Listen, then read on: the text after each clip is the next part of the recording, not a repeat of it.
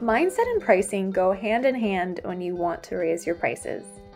Getting over the fear of charging what we're worth is something so many copywriters struggle with in their businesses.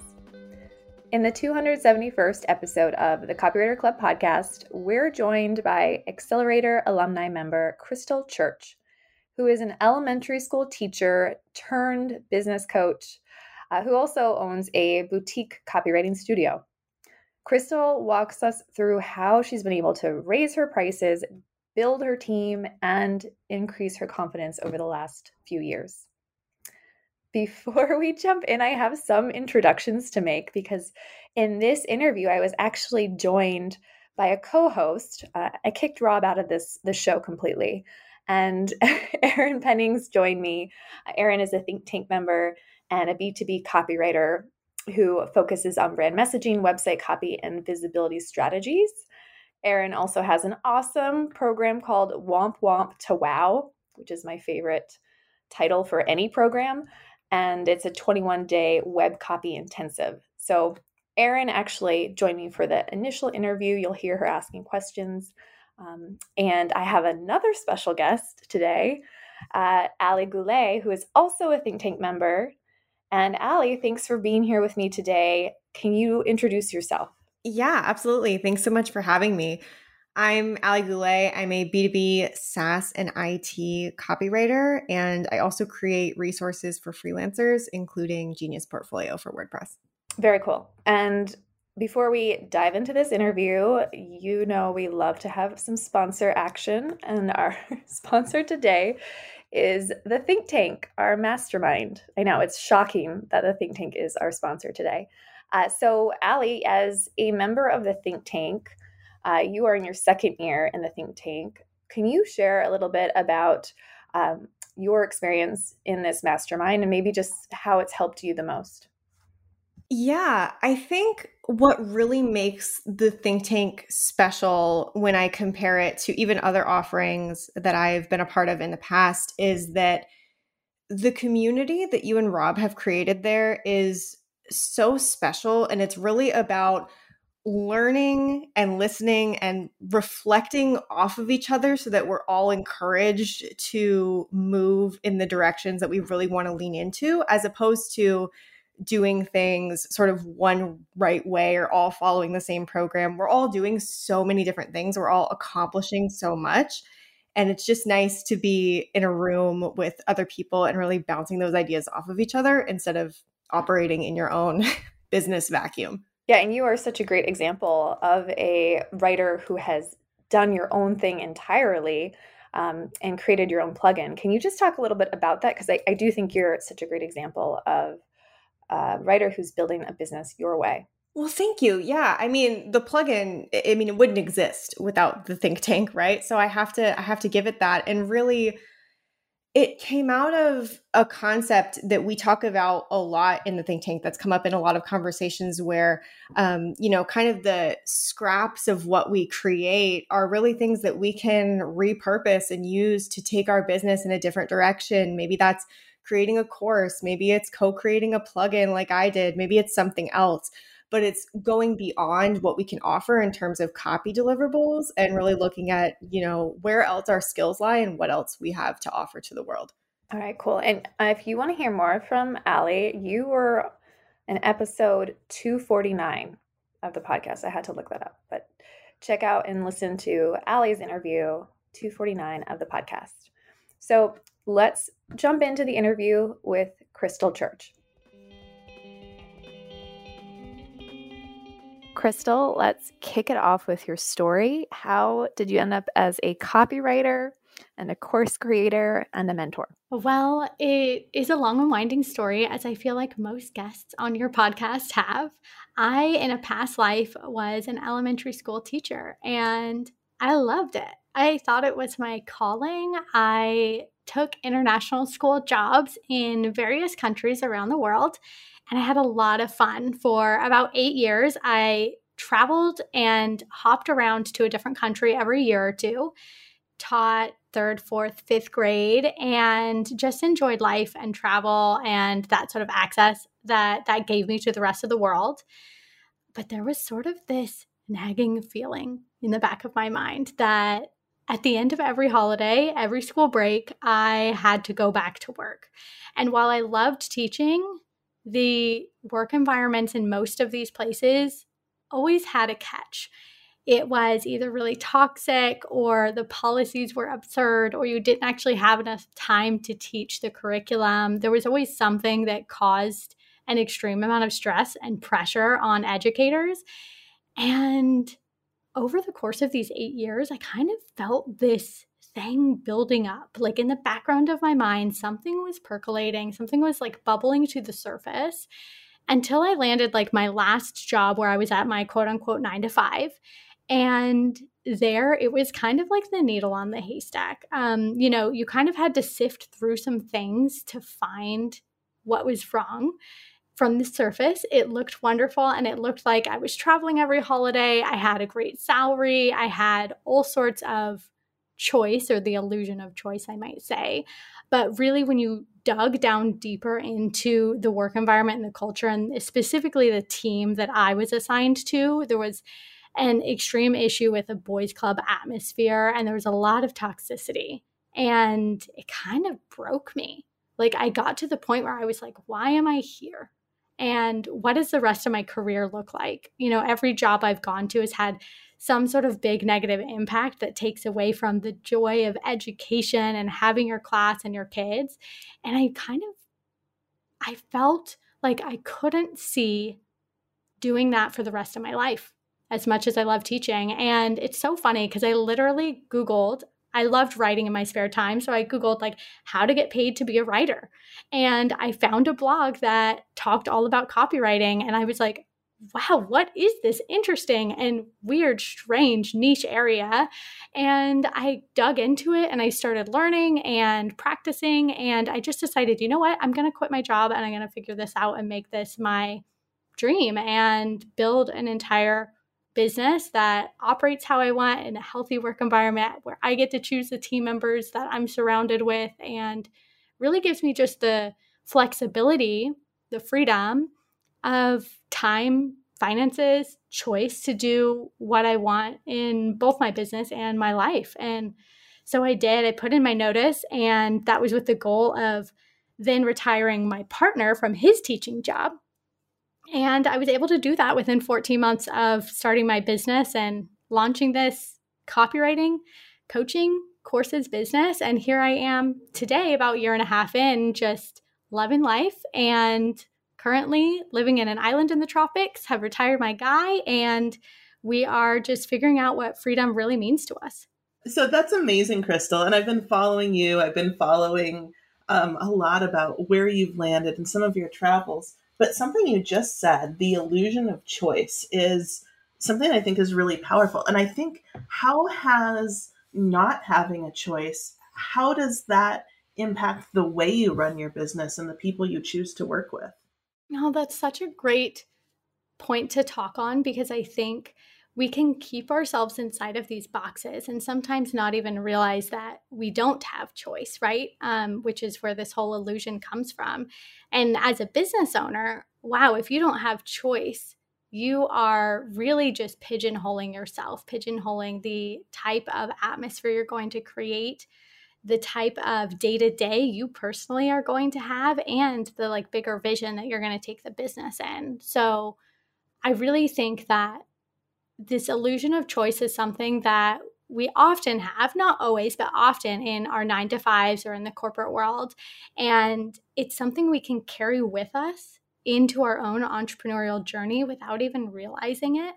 And I did, in so many different ways, carry that around with me. And it's only through trial and error and really digging into some nitty-gritty like internal things that you start to realize that you can actually like unbox yourself, right? Like if you're living in a box, you can peel off that layer and realize, oh, wait a second, I actually could do this, or I could do that, or I could build something completely different than I've seen anybody else do it. And it's up to me to decide and to make the choice if I actually want to do it that way. And I don't actually have to follow a set path that I've seen anybody else do before. So I want to dig into unboxing yourself, but first, I like to have some context here with timing. Roughly, when did you leave your job and education and start your own copywriting business? Oh, yeah. So I left my teaching job in June of 2019. And I knew then, okay, I'm going to dig into copywriting and figure out what that is and what I want to do exactly.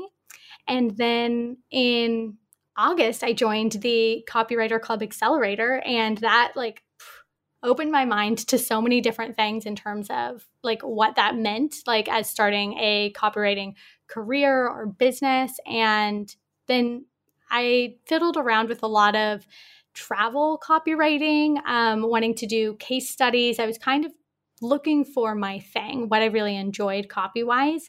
And I didn't actually officially do anything for clients. I looked, but I decided to switch niches, and I started the current business that I have in March of 2020, coincidentally with the pandemic.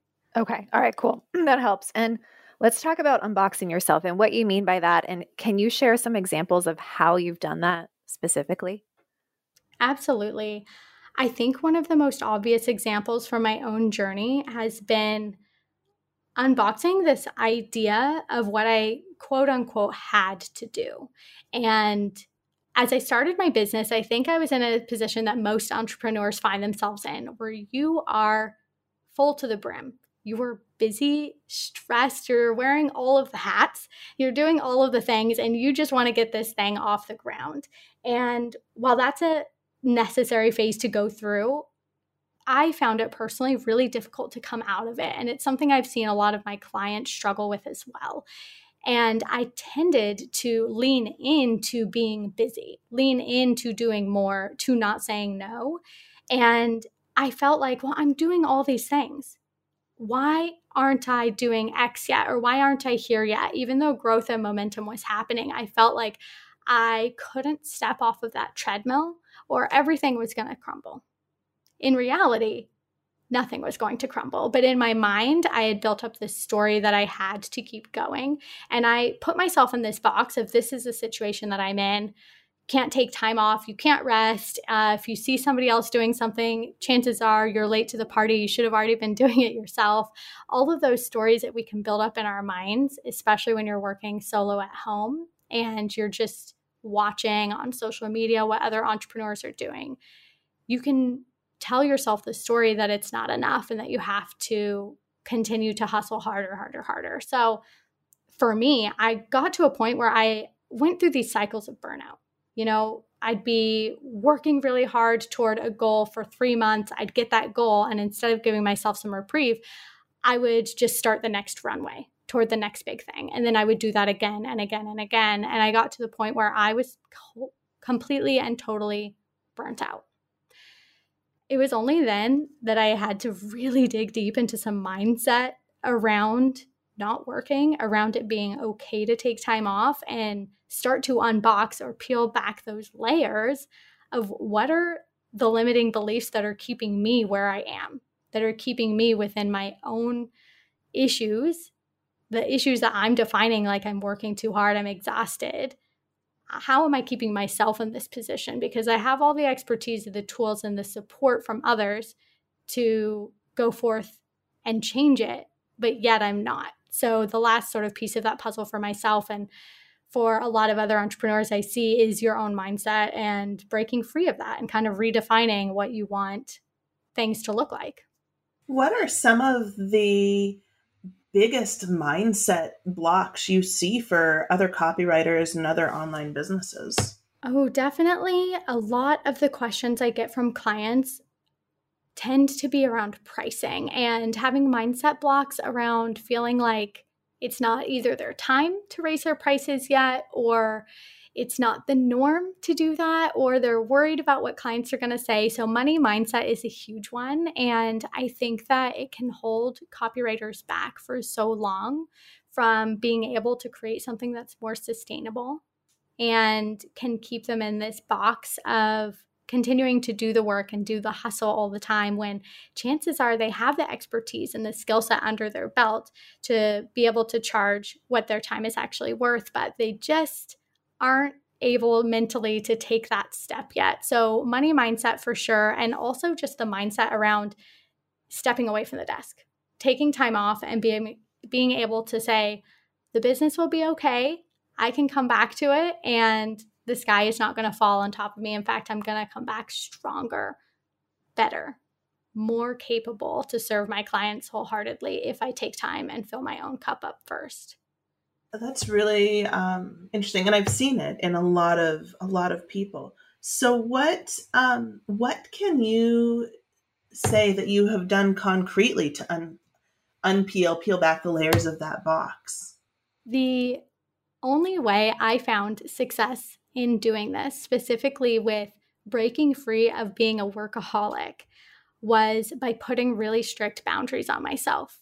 So one of the things I love to do is set a timer on my phone. I have a recurring one every single day at 5:45. My timer goes off. No matter what I am working on, I am done for the day. Like I close the laptop, I step away from the desk, and that's so I can prioritize not only myself, but my partner and enjoy our time together, because no matter what, like I love what I do. So I'll just spend forever like continuing to write or do other sides of the business. So having that boundary is really key. Also just having boundaries around what are the actual calendar weeks you're going to be working in the year. And I find that if I don't schedule time off, I'm not going to have it. So looking ahead and saying, okay, well, you know what? I don't know what's going to happen at this period in time over the year, but I am going to take 3 weeks off in August, and just making sure that that happens. So I think action is really the most important way to start to find shifts within yourself and unbox, because you can dive in mentally and internally and you can journal on all these things, which I recommend as well. But the only way I found true change in my own habits was by forcing myself to take a leap and trust that it would all be okay if I stepped away. What are some other mindset shifts you've experienced? You mentioned, feeling like not that you weren't enough, but you weren't doing enough. These are some big, big struggles that we all have. How did you make that shift? And are there any other shifts? Yeah, I think that especially if you're an entrepreneur who markets yourself on social media like Instagram, TikTok, Facebook, there can be this huge game of comparisonitis and looking at others in their businesses and thinking, oh, wow, they're launching X, or they're promoting this, or they've got this great new thing going. I should be doing. I should be. And that word should is such a dangerous one, right? Like we shouldn't be shoulding anything. We should just be doing what we want to be doing. What's going to take our business further? What's going to take our personal goals further? And maybe that's not related to the business at all. So I find that it's really important to focus on what you really want. And instead of looking at others, so one of these big shifts that I personally had was just stopping consuming so much content and choosing only select people that I trusted in the online space to learn from, collaborate with, and just let into my world. So kind of just putting the blinders up essentially. And that's the biggest one that I think we overlook, because you pick up your phone and before you even realize it, you're opening up social media and you're scrolling. And then 30 minutes later, you're like, what am I even doing? So putting these blinders up and really being intentional about what you're consuming and what you're letting into your world, whether that is this comparisonitis game and looking at what other people are doing, or just generally in your business and just putting blinders up and saying, I'm going to just focus on what's going to move me closer to my goals and staying, really intentional about that. So do you have any advice for what other people could do to choose what those things are you're going to focus on and what you're going to tune out as well as what you're going to let in through the vision that you're creating? Absolutely. I always start by asking clients to envision their life in 1 year, 3 years, and 5 years. And I like to have this be an in-depth journal exercise. So take 30 minutes, light a candle, put on some nice music in the background, and really journal, like, what happens when you wake up in the morning? What do you do as soon as you get out of bed? What are you eating for breakfast? What car are you driving? What house are you living in? How do you feel, most importantly? There's a great book called The Desire Map, and that book is so key in helping you create something that you're not basing around what you're consuming, what you're seeing around you, right? Create a life that is based on your ultimate desire. So starting with feelings is so key, and thinking about, how do I actually want to feel in a year when I wake up in the morning, and what kind of projects do I want to work on? And once you journal on those pieces, put them front and center. Like, I stick them up on sticky notes around my desk, and I make sure that that vision is ultra clear. So when anything comes across either my desk for the business or my life personally, I run them through those visions, goals, as a filter and say, okay, is this aligned with what I really want in life? Or is this aligned with where I want to take the business, the team, etc.? And if it is, wonderful. And if it's not, even if it's a great opportunity, if it's not aligned with what I really want, then I'm going to say politely no and pass it on. Because I am nosy, I want to know what is on your vision board. Krystle, can you share examples of what's currently on your vision board? Oh, I love that question. Okay, so what's currently on my vision board for this year that's about to come to a close is pretty remarkable. I looked at it yesterday, in fact, and this vision board has a villa on the beach with a hammock and white sand and turquoise water, which, if you've been following along the journey, you know that this year my man and I came and we moved to Mauritius, an island in the Indian Ocean, and we're currently living that, which is just blows my mind that vision is now here in the present. But beyond that, it is a lot of personal pieces around health and fitness and general mental well-being. I have pictures of my family up there, making sure that I prioritize visits to see them and time off to see them.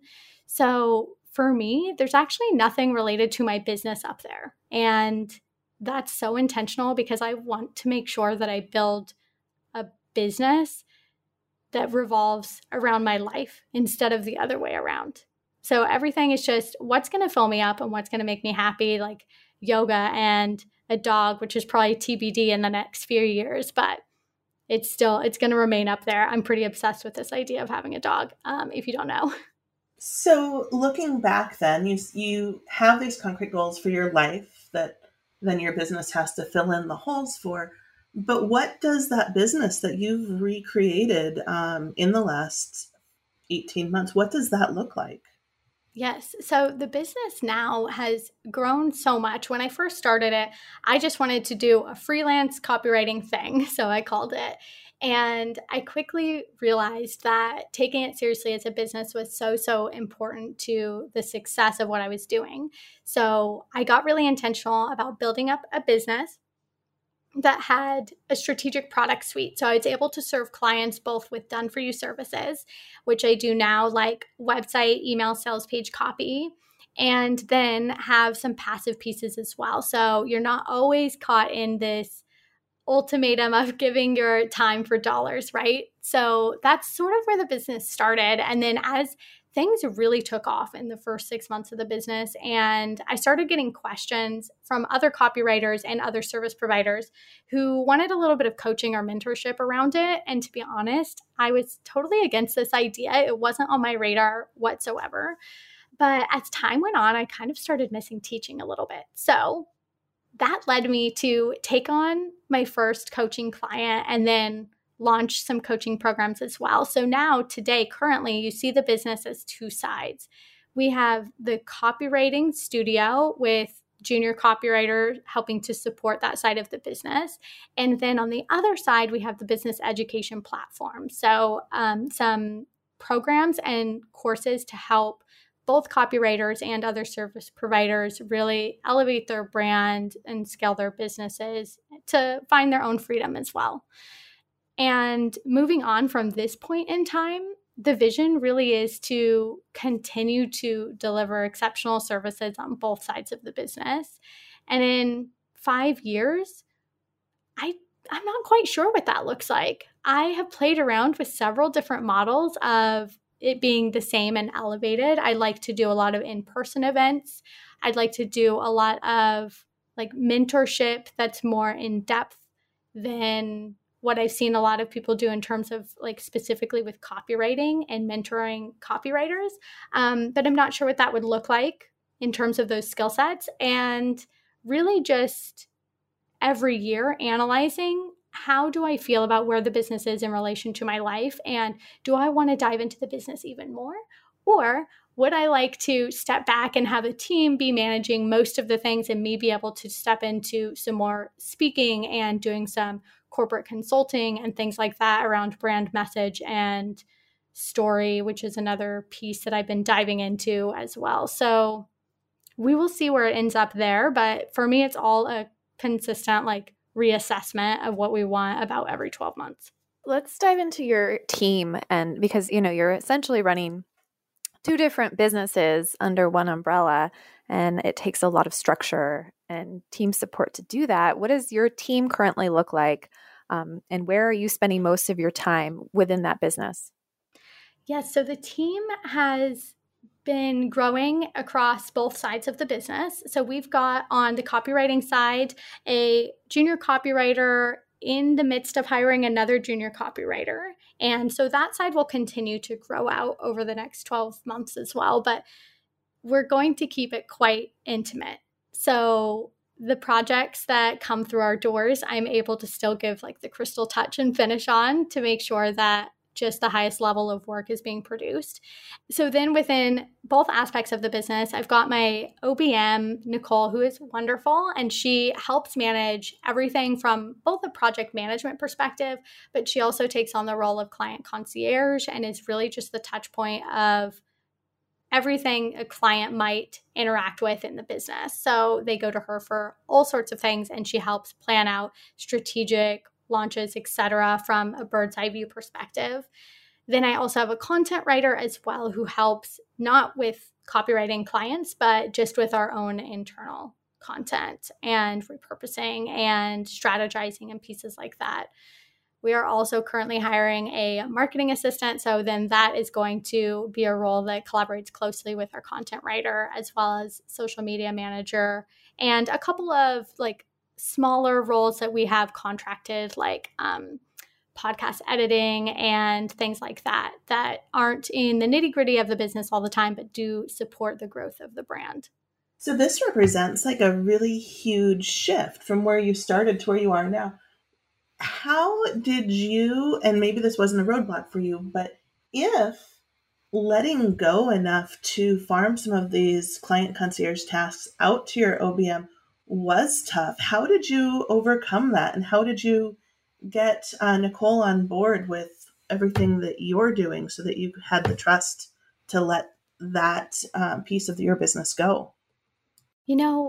Providing white glove service is such a key part of my business. So it was quite a struggle in the beginning to pass the torch over to her. And it would have been if I was passing the torch over to anyone. And that was really because I was afraid of a ball being dropped. And part of me trying to provide this white glove service is about really anticipating problems before they arise and supporting clients in every way that they don't even know they need. So in order to make that a successful transition, it really started with a lot of training. And before I had Nicole do anything in the business, we had intensive trainings like every day and for several weeks. And then we continued to, I would say, layer on new pieces of her role over about a 3-month period so that she could really master every piece before being completely independent within it. Yeah, let's break that down even more, because we have a lot of copywriters who are in the process of hiring someone like Nicole, or they'd like to get there eventually. Can you just share what Nicole does in detail? Share everything Nicole does. And then what your role is, your key role in relation to Nicole. Just let's break it down. This is when I wish Nicole was here to tell you. Yeah, let's get Nicole in here. Yeah, Nicole, come on. And you know what? That's when you know that somebody is has just mastered their role when it would be better for them to tell you what they do than for me. But I will do my best shot for you. 100%. Nicole keeps me on track. So we live in ClickUp. If you don't know ClickUp, it's like Asana or Trello. That's where we host our project management and the business in pretty much its entirety in digital form. And so Nicole basically uses our platform to keep tabs on everything from a bird's eye view happening in the business. And that includes things that I should be doing and maybe I haven't done, and her bringing them top of mind. So if she, like once a week, she'll go through all of the overdue notifications in ClickUp, and she'll send me reminders and say, hey, where are we at with this? Do you need support? Is there another way I can help you? Do you want me to move it, change the deadline, etc.? So that's one of the things that I absolutely love her for, because she keeps me responsible with what I need to be doing. But what she also does, and one of the best pieces of hiring advice for those that are out there thinking they need to hire their first VA or next OBM, whatever that is really encourage a lot of autonomy. So Nicole, if she sees something within the business, let's say a workflow, one of the things she'll do is create a workflow for clients, like a client project, for example. If a new client is onboarded, then she will go in and create a workflow depending on the type of project that we have with them. Nail down the nitty-gritty pieces, scheduling, asking them for any homework pieces, marketing materials we need, etc. And then if there's an issue with that, or another piece of the business that she thinks there could be a better way or a whole new system we need, she will go and create it. And she is really in charge of making sure that the business runs as efficiently as possible. So whenever we come up against even the smallest little snag in an operation or a system, we always ask, like, could we be doing this better? How could we make this more efficient and a better use of both of our time and energy? So that's a big thing that Nicole does that changes from week to week depending on what it is, but she's always like optimizing what we currently have. She also does a lot of things currently that'll be passed off to our marketing assistant, like reaching out and doing PR pitches and things like that, organizing interviews for our own podcast, collaborating with fellow contractors, and like being the liaison between me and, say, our podcast editor, for example. So she really steps in to both the client side of the business and supporting clients if somebody needs something. And then also to kind of my executive assistant role where, you know, she is helping organize things that I don't have time to do and managing my calendar. And then from a bird's eye view from the business, looking at how systems are functioning and project management as a whole. So to get even grittier for you, we have a launch upcoming in the business. We run down all of the things that need to be done in the launch, and Nicole breaks them down even further into subtasks, makes workflows for them, assigns them to the appropriate team member, and then continues to check in and see, are we on task? Are we behind? Is there anything we've forgotten, etc. She's basically my all-time hero. She sounds amazing. We all want a Nicole. So just again, let's just get deeper and deeper into this because we have so many questions about it.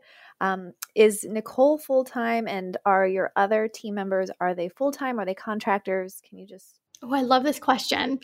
And I love this question because this is one of the unboxings that I actually had to have earlier on this year. So none of my team members are full-time. And to build on the unboxing, I was so focused on this idea when I hired Nicole that, okay, she'll start off as a contractor, and then within 6 months, I projected she would be full-time. And I felt like that was the next thing to do because you see a lot of people hiring full-time employees, and that must be like when you've quote unquote like gotten there.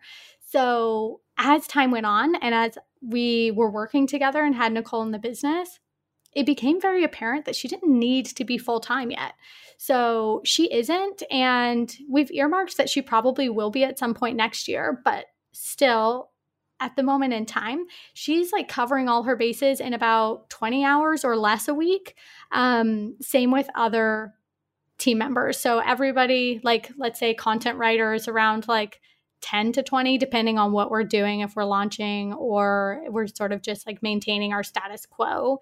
It does fluctuate a bit, but generally everybody is like at that sort of part-time mark there. So as you're looking to hire, for whoever's listening, know that you don't have to hire somebody full-time. You can start, I think my first VA started out at 5 hours a week or less, which was really manageable as well with expenses. So you can let them grow into the role as you develop it together.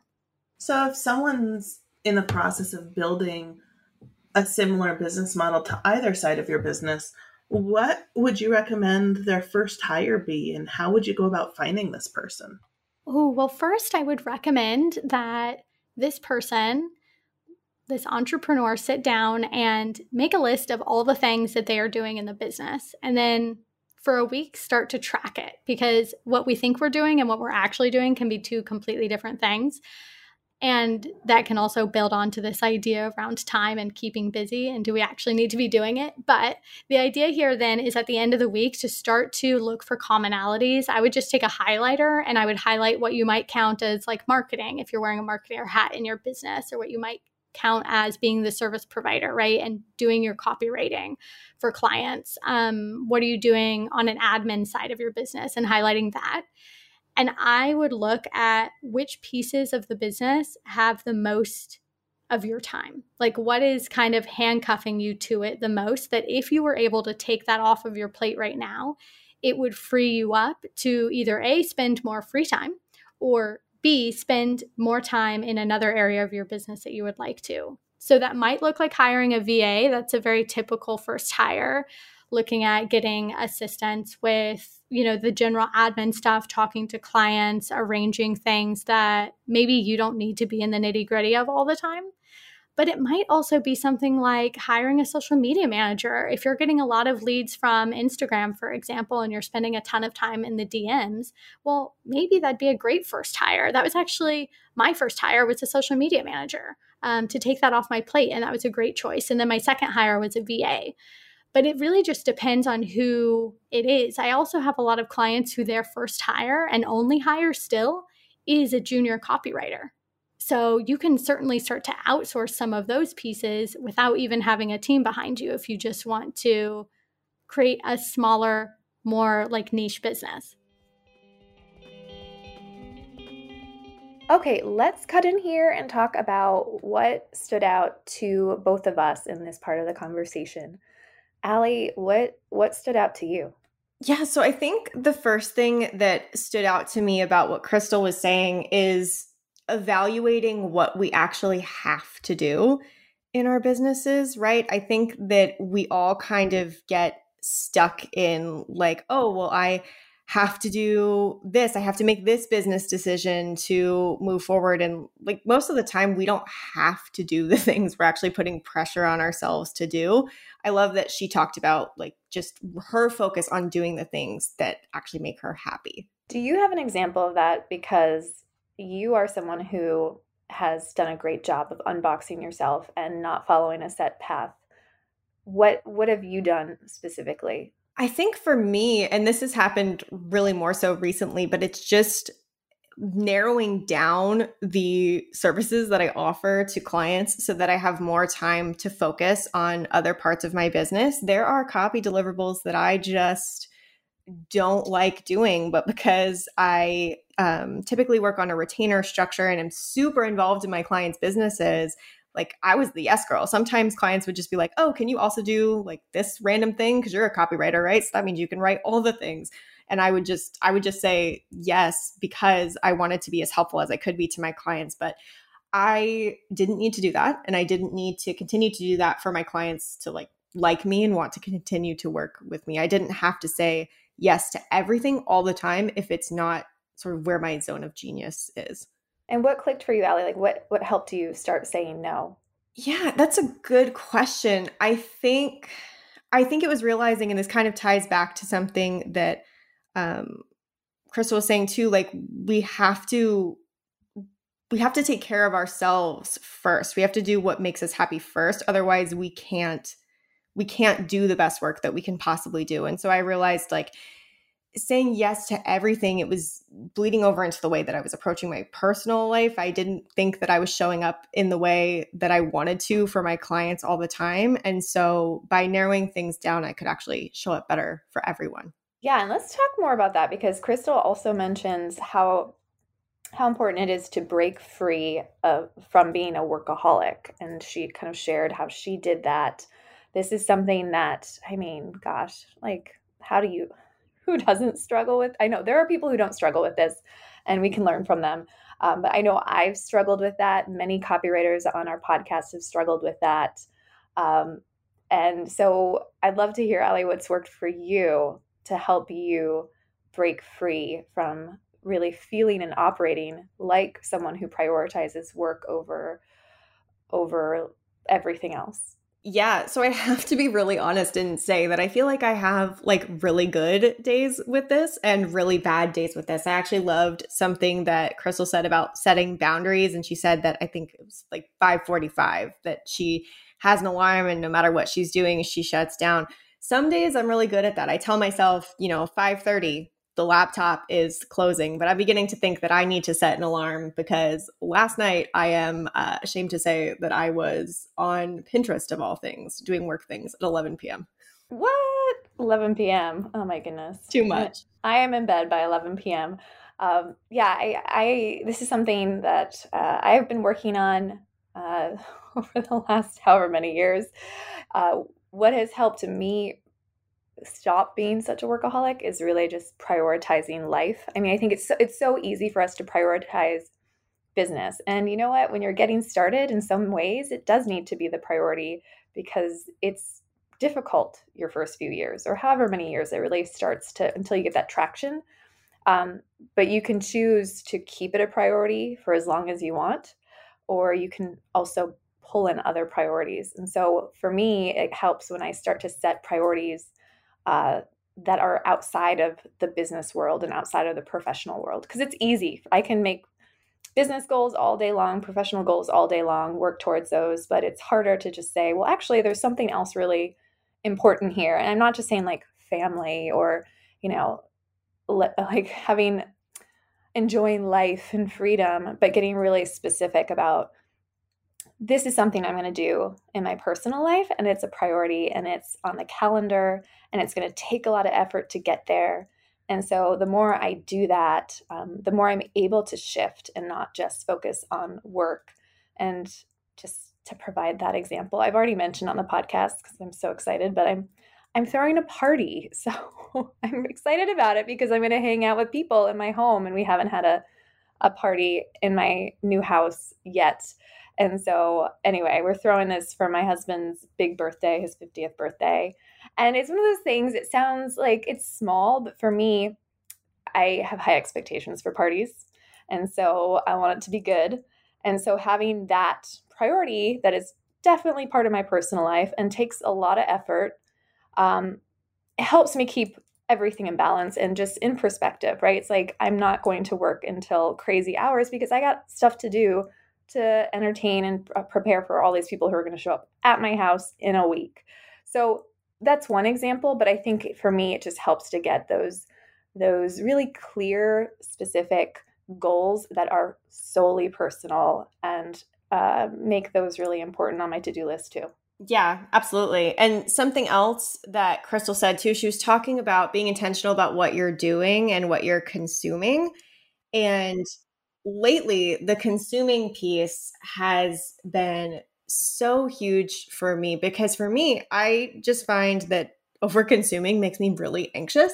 But as copywriters, and especially if you're an independent business owner, it's so easy to like overconsume on all the information to take in and all the things to learn. But we have to be intentional with our time in that way because it's taking away from what we could create and the things that we could do to move our business forward. So that's something that I've noticed that I'm really trying to be aware of in my business today is what I'm consuming. And if I am spending time consuming something, what am I getting out of that? What is my intention for consuming whatever I'm consuming at the time? Yeah, I wonder if we even realize all the time if we are consuming. I think that's the problem is like I may not realize when I'm just consuming and soaking it all up and until I feel some trigger or like I feel frustrated or the anxiety picks up and then I can feel it. But it's almost just too easy to fall into that trap without realizing it. So, Allie, what do you do I mean, other than just knowing I should consume less, I will be a happier person with less anxiety. What do you do to actually shift your behavior? Yeah. So recently I started using a new app that was recommended to me that's actually really cool because it will sort of nudge you when you are doing something that you're not supposed to be doing when you're having like focus time. So I was working yesterday and using this app and someone slacked me. I was trying to do like a Pomodoro session and I had forgotten to close Slack. And this app was like, is Slack bothering you? Please tell us and we'll like keep nudging you and it will start cueing you more and more and more. Like if you keep opening that app after you told it like, yes, this is bothering me, it will like kind of nicely bully you into stopping. So that's what I'm doing currently because I would like to say I have the willpower to just not, but I don't. So using that. Doesn't the app become the distraction because now the app is nudging you and poking you and bothering you? Well, Doesn't that become the issue? As long as you're not doing something you're not supposed to be doing, all the app does is like nicely play music and it's a timer for you and stuff like that. So it doesn't actually start bothering you until you're doing stuff you're not supposed to do. Got it. And then it's like, stop. You need to stop. And what app is that? It's called Centered. Centered. Okay. Need to get that app. Okay. What else? So I know we talked about vision boards in this episode. We've talked about vision boards before on the podcast. I always like to ask Rob Marsh what's on his vision board. Pretty sure it's his bicycle. It's like a fancy bicycle that I can't wait till he gets it. So Allie, I'm just curious what's on your vision board if you have a vision board. Oh, for me, I'm not like a super crafty person. I need to create like a digital vision that's board. What I would expect from you. But if I'm thinking about what would be on my vision board, like it's all just like vacation. I just want to travel. I want to be on a cruise. I just want to like not be in my house. So the next big goal I'm working towards is some ridiculous vacation where I'm like in the middle of the ocean and unplugging. In the middle of the ocean. I like that. Okay, cool. Very cool. I think I'm still working on my vision board. I ripped it all apart. And because I felt like I kind of hit a lot of the visions and they happened. And so it's like, well, what do you do once they happen? You burn the vision board and start over. So I'm working on the new vision board for the next decade of my life. And so playing around with that.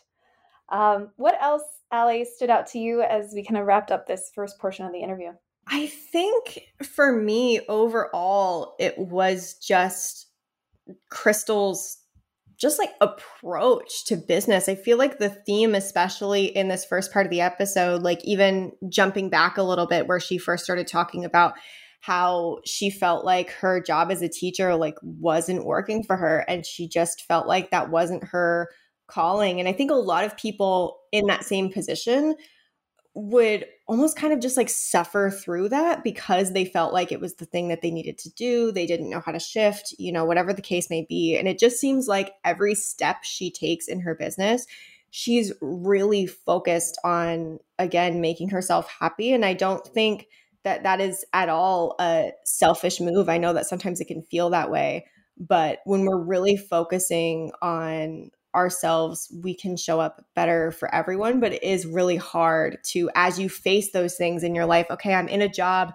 that I don't like. What do I do now? Now I'm trying to start this business. What do I do, when I have a client conflict? Like navigating your way through all of that is really hard. But if you can keep it in perspective of what it means for your life and how you move through your life in the way that you want to, I think you can have success with it like she did. Yeah, I agree. She definitely has built her business in an intentional way, like so intentional. So she's been so careful about it and reflective along the way. And she really, she mentioned she pivoted to her new niche, I think March 2020. So it hasn't been that long. And she's built she's built it pretty fast. And so I think, the last part that stood out to me is we talked about her team, and, it was cool that we were able to drill down into her team and even talk about how, the structure and if they're full-time or part-time. And so it was just good to talk about the fact that you can grow a team and it does not have to happen overnight. You can bring on someone like a VA first and for a couple hours a week. And so we don't have to jump to having full-time contractors or employees, which can feel daunting. I mean, that feels daunting to me, but you can make some gradual moves and test it out and see how it goes. And before you get to Krystle's stage where she has multiple people on her team supporting her. Okay, let's get back into the episode and deep dive into how Krystle navigates mindset and pricing. Let's talk about money, if you're cool talking about money. Sure. I would love to hear more about how you're currently pricing the different sides of your business. So I know you have the copywriting studio and then you have your courses and coaching. Can you share roughly where you are pricing wise, and even just like how you got there? Because we've been talking a lot about mindset, if you struggled to get there, or if you have any tips around how to approach pricing based off what you've done in your business. Sure. Okay. This is going to be so interesting because I definitely did have some of those mindset struggles and shifts as I grew my business. And those are specifically with day rates. So I'll start by diving into that with you a little bit. When I started my business, I had seen other copywriters, big names in the space that we all here know. And I looked at them being like, oh my gosh, they are doing day rates. That sounds like the dream. I want to get to the point where I do day rates, but I just didn't feel like it was my time yet. Like, part of that was, in truth, I needed to build my expertise. And then the other part was definitely mindset holding me back a little bit. So in time, I got over that and I was like, you know what? I'm just going to do it. I'm going to launch day rates. And I think the first day rate I launched was, I think $1,200 for a first day rate. And that was crazy to me. Like, I was so nervous. I was so worried nobody would want it. And I thought, this is an insane amount of money to do a day rate. And I did somebody's welcome email sequence for that. And at that point in time, I knew that there was a lot of possibility for growth, but I wasn't quite ready to jump that amount straight up, right? So what I did is I created a tiered pricing structure, and I went from charging $1,200 for the first couple projects to $2,000 to $2,800 to $32,000. And now currently the business sits around $4,000 for a done for you day rate, where we do email sequence or sales page copy in a day. And then website projects for us, it grew in a very similar way, where I created a tiered pricing system that as my skills and my confidence grew in time, then my price would increase. So I wasn't just jumping from charging really low rates to really high rates that I didn't necessarily feel reflected what I was offering. I made sure that I had that to back me. And now those sit around $7,000 to start, but it really depends on the type of project that we're doing and the in-depth nature of like the research phase and the number of pages that we're drafting out. And then on the coaching side of the business, that tends to vary because of the deliverables within programs and services, but between $1,200 and $2,000 a month-ish, depending on what we're doing within the program and the duration, and of course, like transformation that we are gearing towards. So I want to ask you, I want to dig into the benchmarks for how did you decide that it was time to raise your price? And what were the criteria, whether they were like specific or more just this global picture? How did you make that decision, and what helped you get there in terms of raising your price? For me, a lot of it was rooted in feedback and results that I got from clients. And my confidence was a piece of that pie as well, but my confidence sort of stemmed from the other two. So after each project, going through the testimonial process was huge for me, and making sure that clients were really satisfied with not only the deliverables that they had, but the experience they had as well, and that it all contributed to the transformation that they were expecting. And then following up, a few months later, depending on what type of copy I had produced for them, if it was an email sequence or website copy, I would give a certain amount of time and set a reminder on my project management platform to reach back out to that past client and say, hey, want to know I'm thinking about you, hope you're doing well, and wondering what the stats were, the results were from, your new website copy, and asking some specific questions around like increases in inquiries or email list signups or results from sales sequences, whatever that's been. And that was really huge for me to see, oh, okay, wait. The copy that I've written has actually produced results. It's actually brought in more revenue, increased their bottom line, all of those things. And I think that was the most influential factor for me, because at the end of the day, that's what we all want as copywriters, right? Is to actually be able to help our clients with what they're wanting to achieve. So when I started to see those results come in, that's when I really was like, okay, I can do this, built my confidence, and then raised my price in that tiered structure. Let's talk about your day rate, the 4K day rate. We've talked a lot about day rates on the show. And what I love about day rates is you can make it your own. Everyone has their own unique way of doing it. And so can we run through your day rate and what you do? I know you mentioned it sounds like a sales page or emails. How do you structure it? What's working for you with day rates? Ooh, yes, I love day rates. And I really feel like I built the success of my business off of day rates because I wasn't constantly in the grind of project for weeks on end. It was really nice to be able to dip in and out of things with clients and then be able to work on my own business the rest of the time. So the way that I structured day rates to allow me to do that was to be able to have the day in a silo of sorts, but also kind of do a beginning and an end that formed a sandwich around that silo. So the way that I structure them personally is, let's say client is signed, onboarded, we've got their day rate scheduled. What I like to do is first ask them to fill out a really in-depth questionnaire so I can dive more into their offer, brand, depending on what the project is, some specific questions, and then share any market research that they have. That's a prerequisite for me because, as you know, voice of customer data is so important, and also just being able to look at where past current clients have been depending on who you're writing copy for. But if you're in the online entrepreneur space, that's so key. So that's a prerequisite. If clients don't have that, then we're not going to be able to do a day rate in the same way. We might add on a research day or something like that for them, but most of the time clients can provide us with the market research that we're looking for. And then once we have that, I schedule a kickoff call. So I tend to make it Monday kickoff call.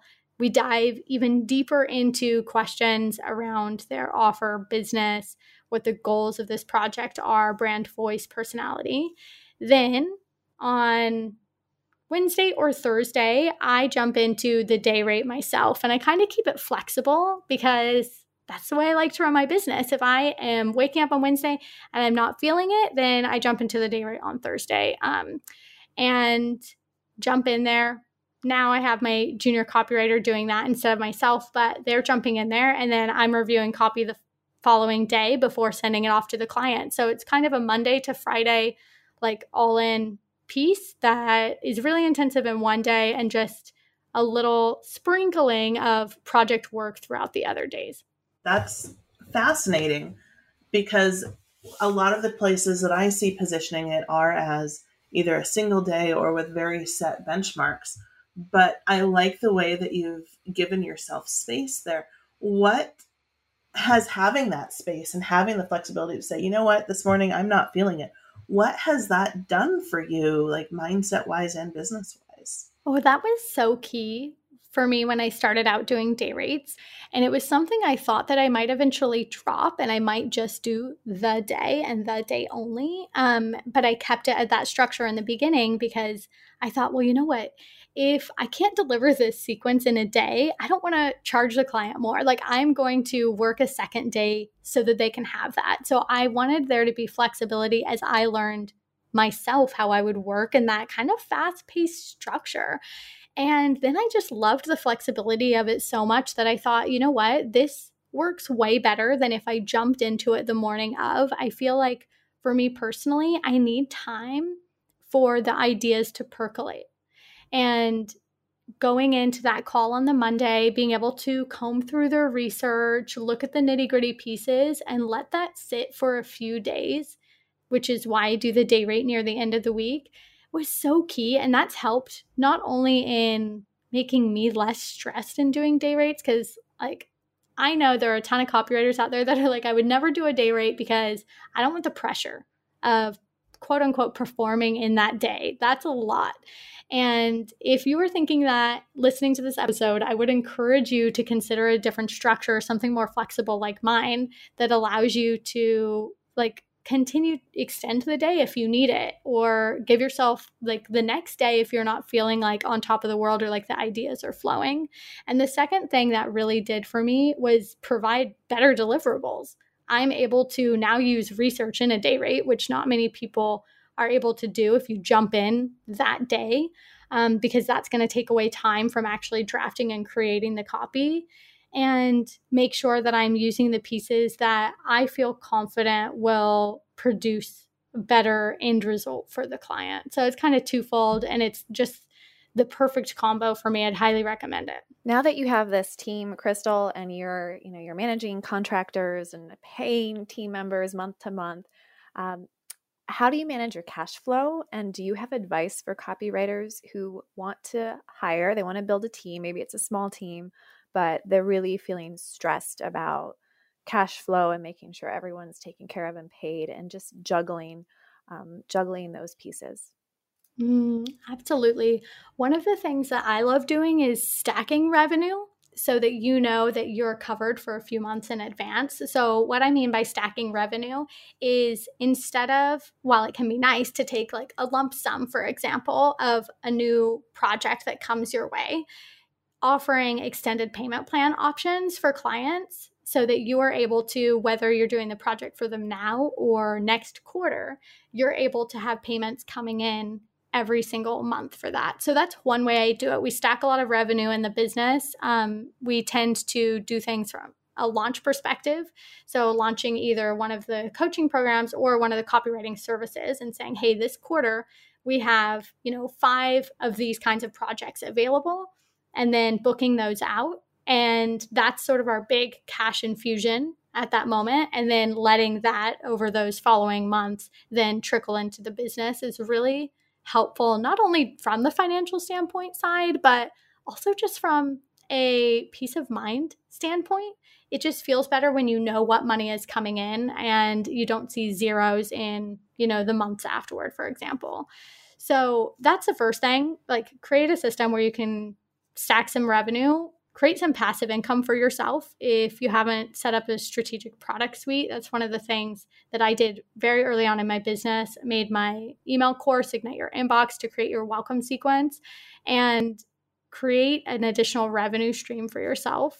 And then also be able to build in flexibility and say, okay, if I'm going to plan out what my expenses are going to be, something might come up in the business that you feel like you really need to invest in. Like, create a kind of security net, safety net for yourself within the business where you do have income there that isn't allocated to your salary or something else, but it's your safety net.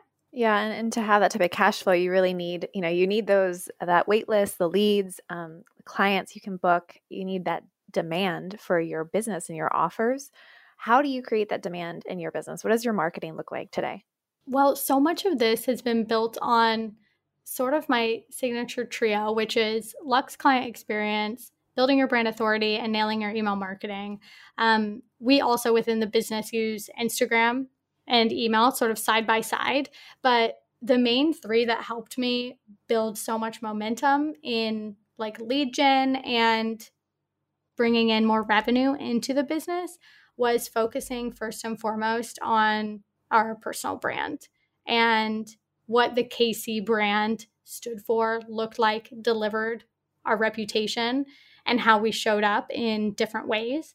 So that was really key. And then building this momentum from our client experience. And that's where you can get this piece that is providing so much repeat and referral business. So if you're able to provide a white glove service to your clients, they're going to want to come back to work with you because I know you're already offering wonderful deliverables, and then you've got this great experience to go along with it, and they're going to start inviting other people. So that's been a huge revenue source for us as well, is repeat and referral business.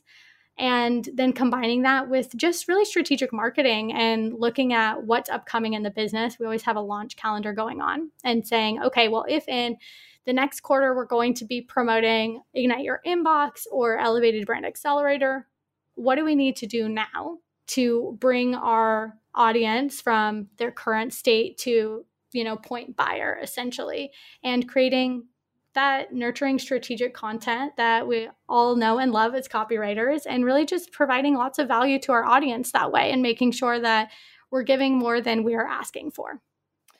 And can you share some struggles that you've had? Because it's really easy to listen to the conversation and, it's like, well, Krystle's, she's a superstar. Like, you've got it figured out. So many things are working in your business today. Oh my gosh. No, I don't have it figured out. Yeah. Let's talk about the dark side before we start to wrap. Let's talk about what's not working, what you're struggling with today. Let me just say, there is no made it point for all of you out there listening to this episode. Every new level, you have the same issues because you're the same person. Or in fact, you have even more issues because new situations are presented to you as the business continues to grow. So I think there's this misconception that we carry around earlier on in our entrepreneurial journey that all I need to do is hit 6 figures and that's it. And I'm going to be golden and I'm going to be happy and the business is going to be amazing and it's all just going to be wonderful. But let me tell you, hitting 6 figures, you are the same person, right? You've got the same problems still.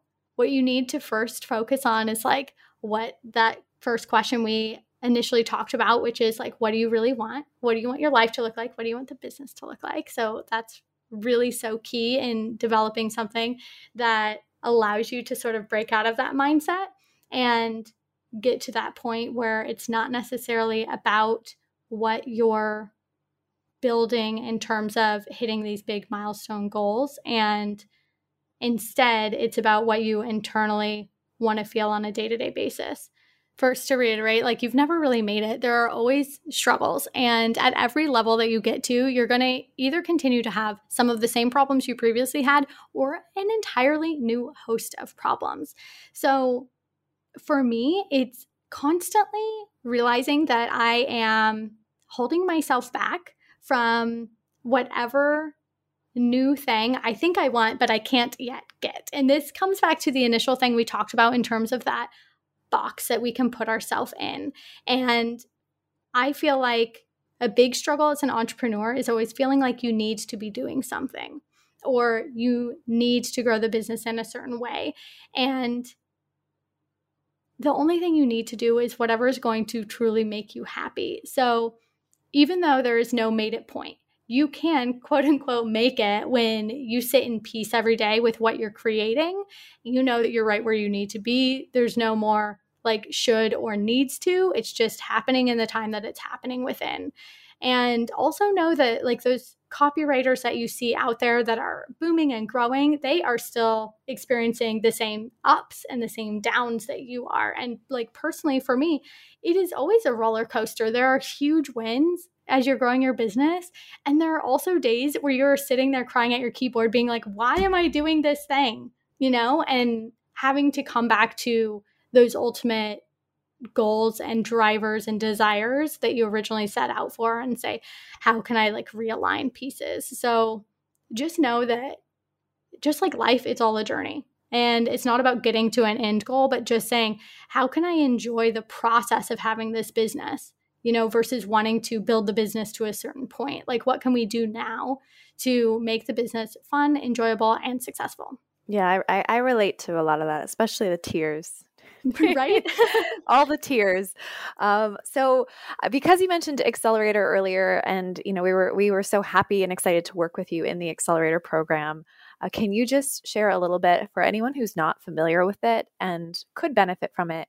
Can you just share a little bit about your experience inside the Copywriter Accelerator program? Absolutely. The Copywriter Accelerator, gosh, it really helped me. It was like a 101 intro to everything that you need to know when you're starting a copywriting business, or if you've been doing it for a while and you just don't really know where, or you just don't really know where to go from there. So what I loved about the Copywriter Club Accelerator is first and foremost, like community. In every stage of my business, community has been such an integral part of growing into the next phase and where I want to be. And actually, my junior copywriter is somebody I met in the Copywriter Club Accelerator. So these connections, they just continue to grow and blossom in different ways. And so community was such a wonderful part of that program, but also just being able to ask somebody who has been there, done that, and maybe has a different perspective to you. And I think you and Rob, Kira, balance each other out so nicely because you're such different people and have different backgrounds and copywriting experiences, business experiences, yet you can come together and provide both of your expertise in a way that allows then those in the accelerator to take and learn from what they need to, if that makes sense. And yeah, really, it took me, I knew nothing when I started it. And it took me to the point at the end where I was like, okay, now I have these basics in place. I'm able to go out and start working on creating this as a business.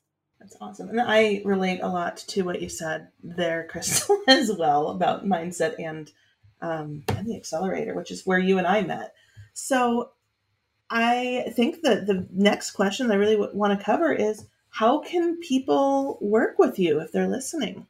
Yes. Well, as you know, I've got two sides to the business, and whether you are looking for copywriting support, you can inquire for website, sales page, email sequence support, and we are all things go-to personality-driven copy, and we love to just dive in deep and bring your brand to life in that way.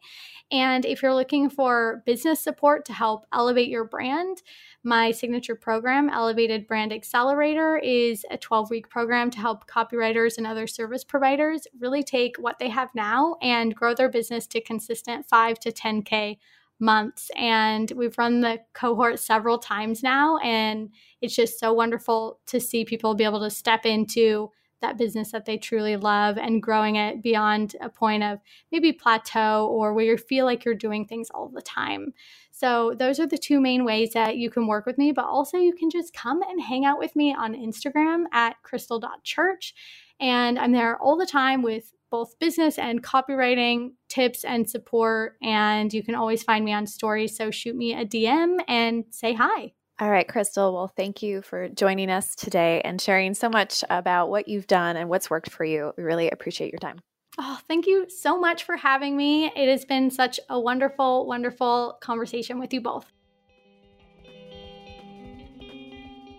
That's the end of our interview with Krystle Church. Before we head out, Allie, let's dig into this final portion of the conversation. So what stood out to you in this portion? Yeah, the first thing that stood out to me in this half was Krystle really talking about how she goes back and gets feedback and testimonials from her clients. And not only that, but going back to see the results that you've helped produce. I think a lot of us get caught up in, the next project, the next thing we're signing, the next sales call.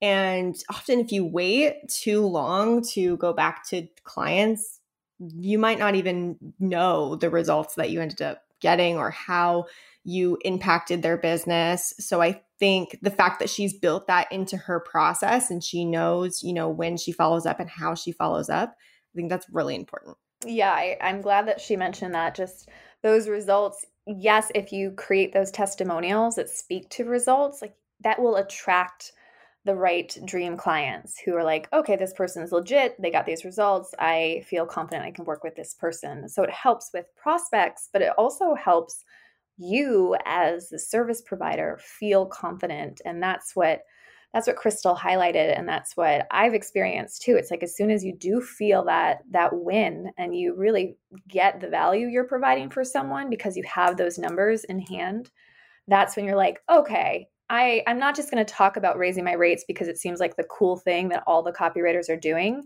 And that's the trend, is like, just bump it up, but I'm going to raise my rates because I know I'm providing that value and I know I'm doing a great job. And so that confidence is huge. And if it takes a debrief call or following up with a client to get some type of result, it's just, that can change your whole business. Yeah, absolutely. And another thing that really, I feel like this one like spoke to me personally, when she was talking about day rates, she touched on this concept of working when it suits you and making it work for you. And I relate to this so much because I don't know, I feel like I work kind of weird hours sometimes. I try to stick to 9 to 5-ish, but like me doing like heavy writing work at like 9 a.m., that just does not work for my brain. And despite me trying to make it work, it doesn't. So I think that the idea of like, you don't have to do it the way that everyone else is doing it. And not only that, but like you can really tune into what's happening with you, how you feel throughout the day, and structure your day based on that so that you're productive and happy and not miserable.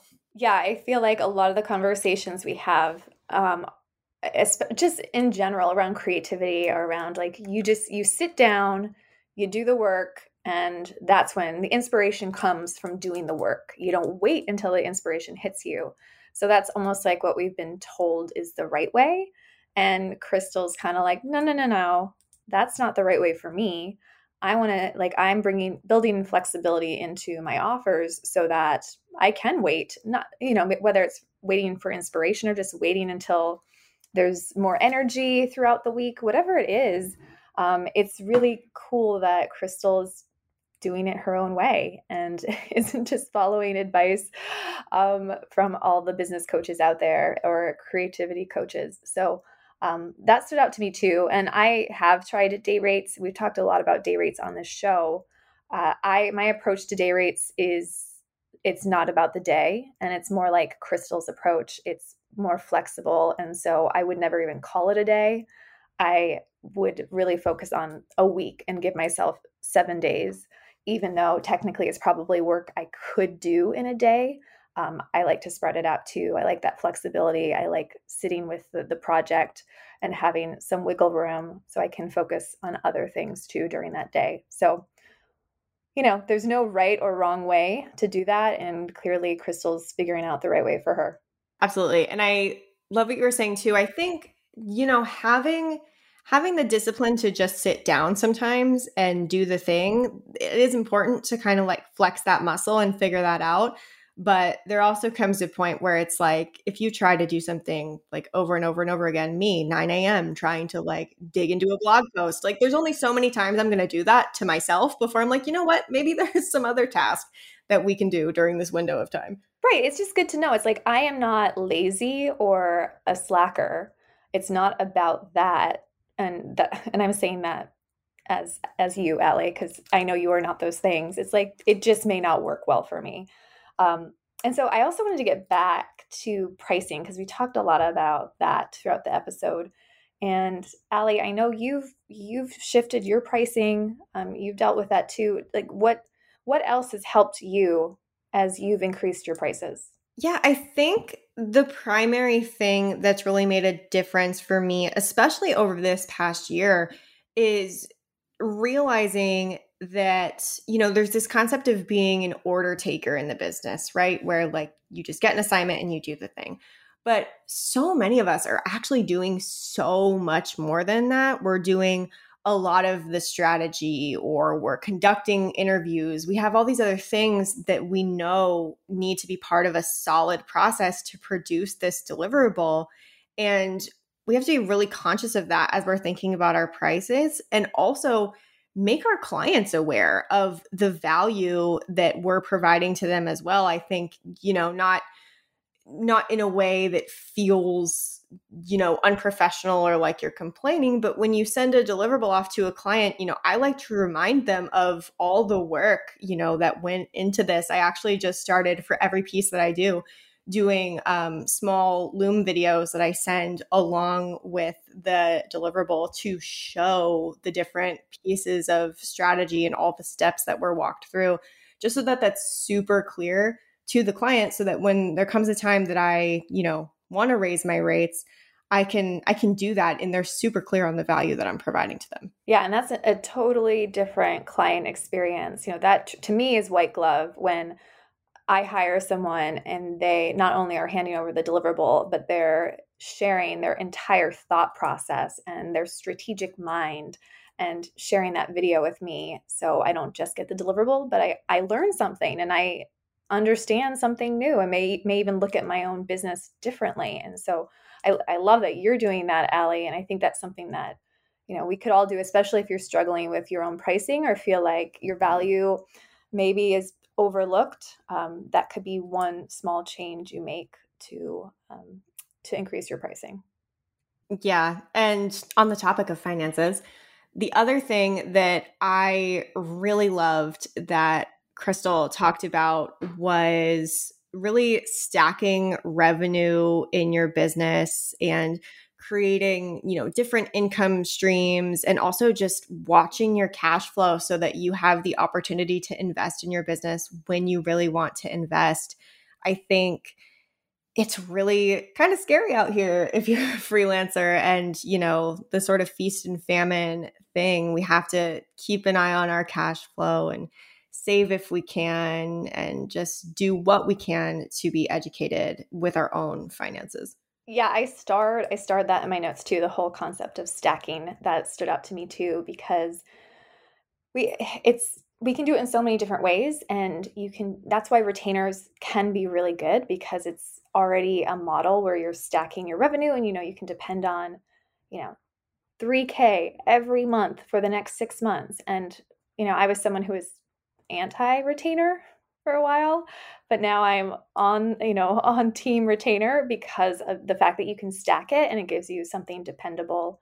But even if you don't have a retainer model, if you have project-based work, you can still stack the revenue and break up the big price tag and break it up into like 3 months or even 6 months. I know that's something that Sage Polaris shared with us in episode 191 of the podcast.